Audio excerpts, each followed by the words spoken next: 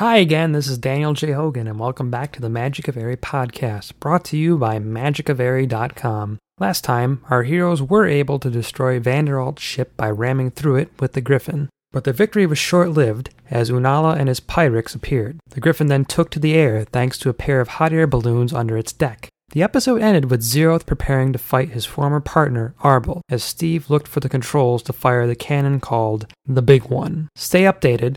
Follow the podcast on Twitter, @MOEPodcast, or you can follow me on Twitter, @DanielJ Hogan. You can also like the podcast on Facebook. Just search for Magic of Eyri. And now, the next fantastic episode of The Magic of Eyri.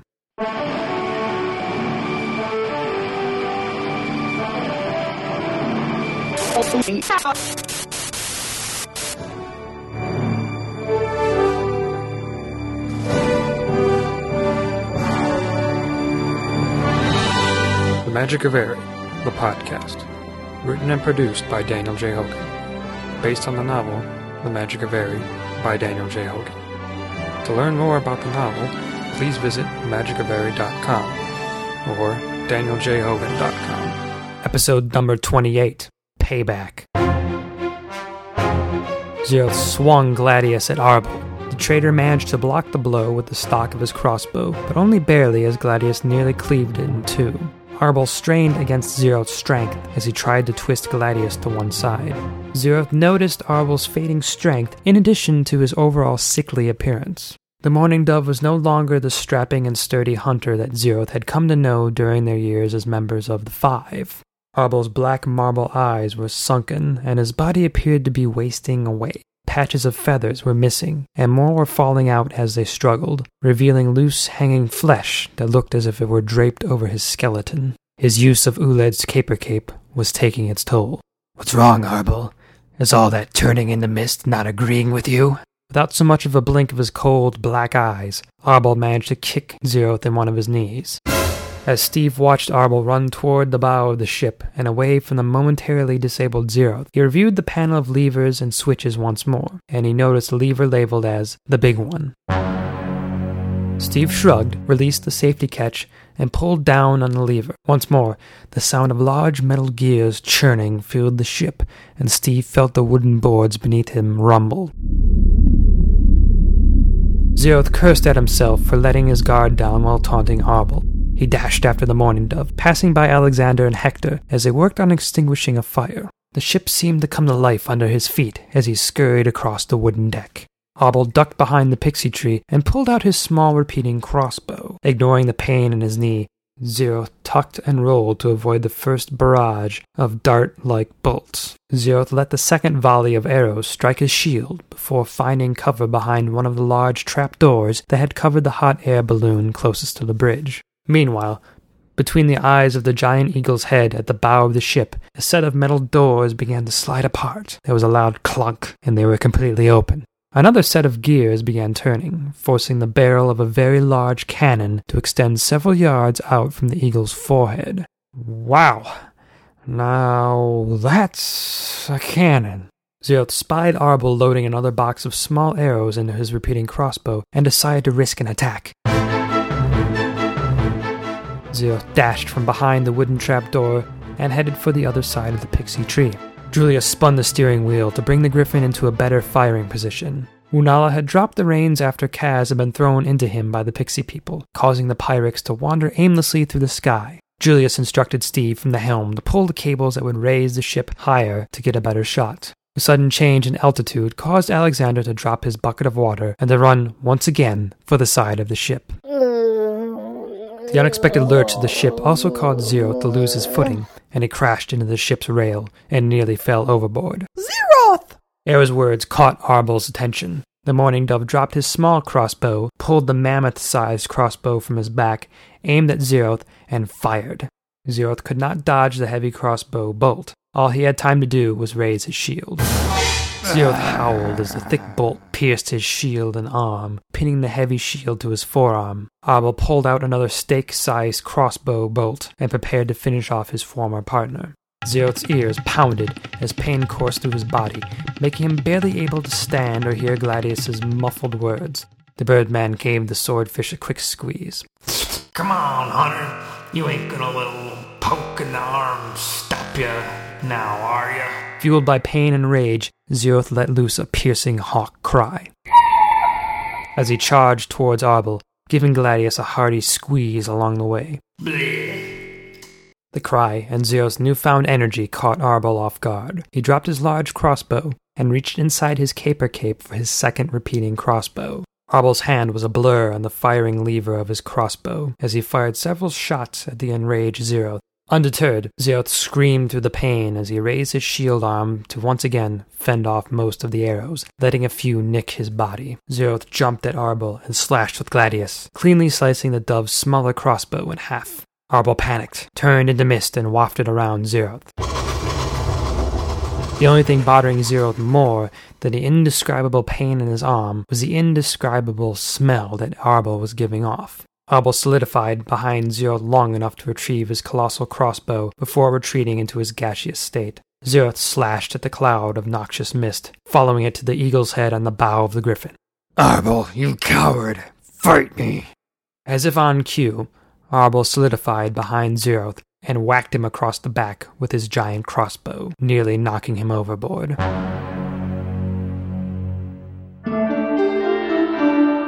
You are listening to the Magic of Eyri podcast, a free audiobook podcast by Daniel J. Hogan, available at magicofeyri.com and through the iTunes Music Store. Nauseous, yet determined to win the day, Alexander the Small looked up and saw the big one was ready to fire a deadly blast. Alexander wiped his mouth with a feathered arm and looked back towards Steve and Julius. Ready? Grab a hold of something! Julius yelled to everyone within earshot. Weaponless, aside from his spent crossbow, Arbel lunged at Zeroth atop the metal eagle's head. His heavy crossbow met Zeroth's shield. Arbel pounded repeatedly on the bolt and drove it through the shield and Zeroth's arm like a nail. Arbel pushed Zeroth further down the bow until he was right on the tip of the cannon. The blows made Zeroth's legs turn to jelly. He collapsed as Arbel rained more blows down upon him. The pounding in Zeroth's head quickly drowned out the clang-clang of the crossbow against his shield. Time slowed to a crawl, and Zeroth's vision blurred. His thoughts drifted to memories of himself and Cam, his old mentor. Zeroth's battered body went limp atop the smooth, curved surface of the large cannon. An ancient memory clawed its way to the foreground of Zeroth's thoughts, a memory of fire and pain. Zeroth let the memory take him over. His shield arm fell to his side, exposing his unprotected body and face. Arbel towered over Zeroth's limp body, raised his massive crossbow high, and prepared to deliver a fatal blow to Zeroth's head. Suddenly, Zeroth delivered a fast, well-placed kick to the region where males of any species really don't like to receive fast, well-placed kicks. Arbel collapsed on top of Zeroth, letting his colossal crossbow fall into the sea below. Zeroth narrowed his now red-tinted eyes at the traitorous mourning dove and whispered bitterly, "This is for Cam." Zeroth swung his shield arm and stabbed Arbel in the back with the protruding crossbow bolt. Perpetually silent Arbel screamed. Zeroth roared and used his rage-induced strength to pull his arm free, leaving the bolt embedded in Arbel's back. He then flipped the mourning dove over the front of the cannon. As Zeroth crawled back to the deck of the griffin, Arbel clung to the mouth of the big one, too weak to turn to mist and fly away. Fire! Cried Alexander, throwing a fist into the air to add dramatic flair. Steve gripped the firing mechanism and pulled the rusty lever down with gusto. The barrel of the large cannon belched fire and black smoke into the sky, filling everyone's ears with a thunderous boom. A cannonball the size of a boulder screamed toward the idle Pyrex and their passengers. Steve watched as the enormous cannonball sailed through the air on a direct path to the Pyrex. Meanwhile, in the flying fertilizer cart, Unala, Remit, and Kaz wrestled around, fighting to stand up. "Get off, Unala!" The lights! The lights! Screamed a frightened Kaz, who was still recovering from his failed attack on the griffin. The large Swanton warrior flailed about on top of Unala and Remit. "Oof! Get off me, you wingless buffoon!" screamed Remit. Unala gave him a nasty look. "Yeah, not you, sir. I meant Kaz. What was that sound?" "Unala does not know. Go and look," the large Hawken commanded as he pushed the still frightened Kaz off of them. Remit slowly peered over the edge of the cart. He saw the Pyrex flapping their flaming wings, waiting for directions from the reins of Unala, but nothing else. Remit turned his head in the direction of the sound, but all he saw was a large bank of white clouds. "I do not see any I of zoo!" Remit yelled as a giant cannonball burst from the clouds and went screaming toward the unaware Pyrex. "Unala wants to know what is going on," Unala said as he pulled himself to an upright position. With horror-filled eyes, he watched the mammoth cannonball crash into the Pyrex, ripping them out of their chains and collars. The Pyrex and the cannonball plummeted into the water with an enormous splash. The screams of the fiery birds hung in the air for several seconds. The old fertilizer cart hovered in the air for a few seconds, which seemed like an eternity to the passengers. The cart then began falling toward the choppy rock sea below them. All 3 passengers began screaming. Eventually, Remit had a thought. "Wait, I can fly," Remit said as he began flapping his wings. However, Unala and Kaz could not fly, and each grabbed onto the much smaller Remit as he attempted to gain some lift. "What are you doing?" "Unala commands you to fly us to safety," the wingmaster ordered as he grabbed a hold of one of Remit's legs. "Yeah, what he said," Kaz added as he grabbed Remit's other leg. The small Hawken flapped his wings as best he could, but the trio began quickly descending toward the sea. The fertilizer cart fell out from under them, crashing into the blue waters below. Remit strained against the massive weight of his bigger companions. "Fly higher. Unala commands you." "Yeah, what he said." Steve and the others watched from the deck of the Griffin as a large cannonball knocked the Pyrex into the water, doing away with the nightmarish creatures. The water steamed for several minutes where they had splashed into the sea. "Ew," Uncle Seamus commented as he took a swig of eldercherry wine. With the deck fire now extinguished, Hector returned to his post and pointed to Remit trying to fly away, with Unala and Kaz clutching his legs. The Hawken warrior flapped and flapped his wings, but the strain became too great, and everyone watched as Remit could no longer move his wing. Steve's would-be captors crashed into the sea, screaming all the way. "Ouch," said Steve, knowing from experience what it was like to drop from a great height into an unforgiving body of water. A bright light caught the corner of his eye, and Steve turned around. Several dozen pixie people flew toward the bridge, floating something along with them. "Zeroth!" Steve cried, as the pixies lowered the severely wounded hunter to the deck. Eyri began treating his wounds right away. Steve joined her at Zeroth's side as the birdman opened his eyes slowly. "Did I get him?" Guessing that he was referring to Arbel, Steve told the hunter what he wanted to hear. "Yeah, you got him." "About time," Zeroth wheezed as he proceeded to pass out, too exhausted to notice a faint odor riding on the wind. Alexander walked proudly to the helm of his ship, strutting as best he could. Uncle Seamus carried Zeroth inside the cabin so Eyri could continue treating his plethora of wounds. "Excellent. Excellent," Alexander said in a congratulatory voice as Steve retracted the big one into its hiding place with a flick of a switch. "Good work, my boy. We'll make a hero out of you yet." "No, thanks. I just didn't feel like getting burned alive by a giant chicken skeleton." "I don't think they are really chickens," answered Alexander, referring to the Pyrex, and not getting Steve's joke. "I'll tell you what they are. Ugly." "Don't you mean were?" "Well, at least there aren't any more of them."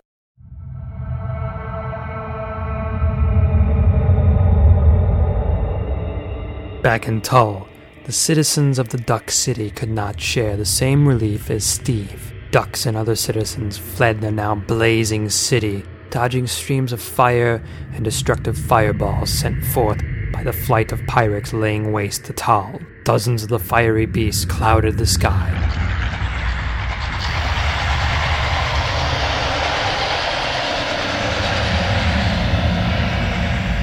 Above the burning city of Tull, Fiachra twitched for a moment as his mental link with the Pyrex following Steve was severed. His ability to see what the Pyrex see had led him to Tull. The Hawk King decided to smite the city for aiding the boy. As the Hawk King oversaw the widespread destruction, he waited for Unala to return with Steve, secretly hoping that Zeroth would be with him as well.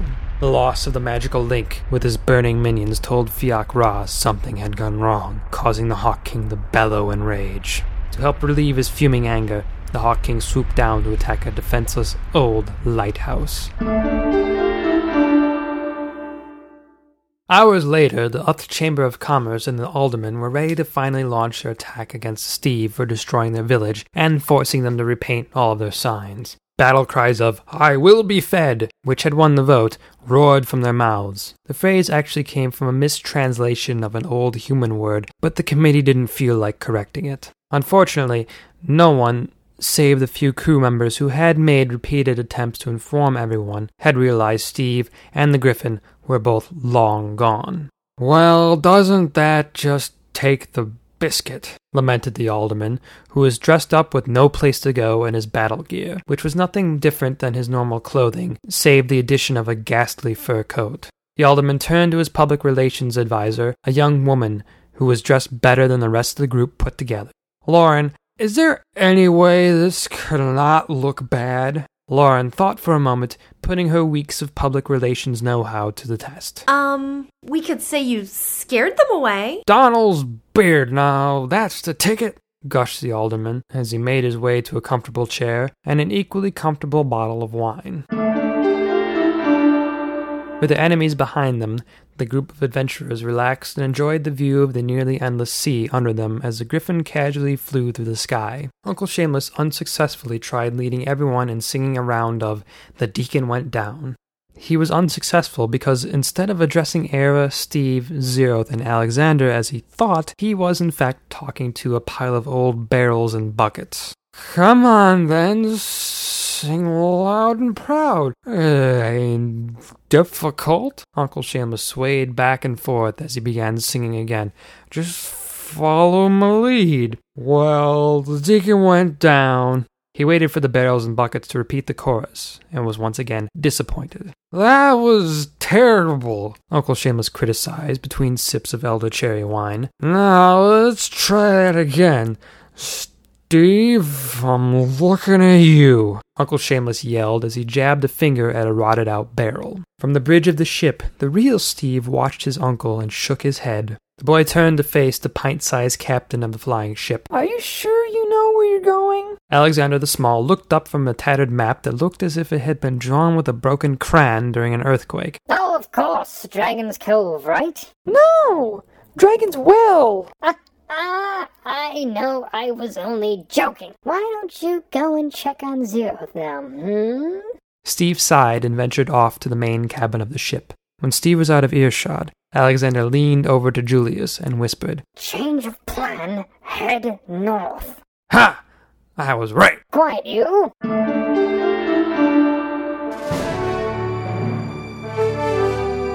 This concludes today's episode of The Magic of Eyri. Make sure to join us again next time. What awaits our heroes at Dragon's Well? Did Zeroth survive his injuries? Will Uncle Seamus ever realize barrels can't sing?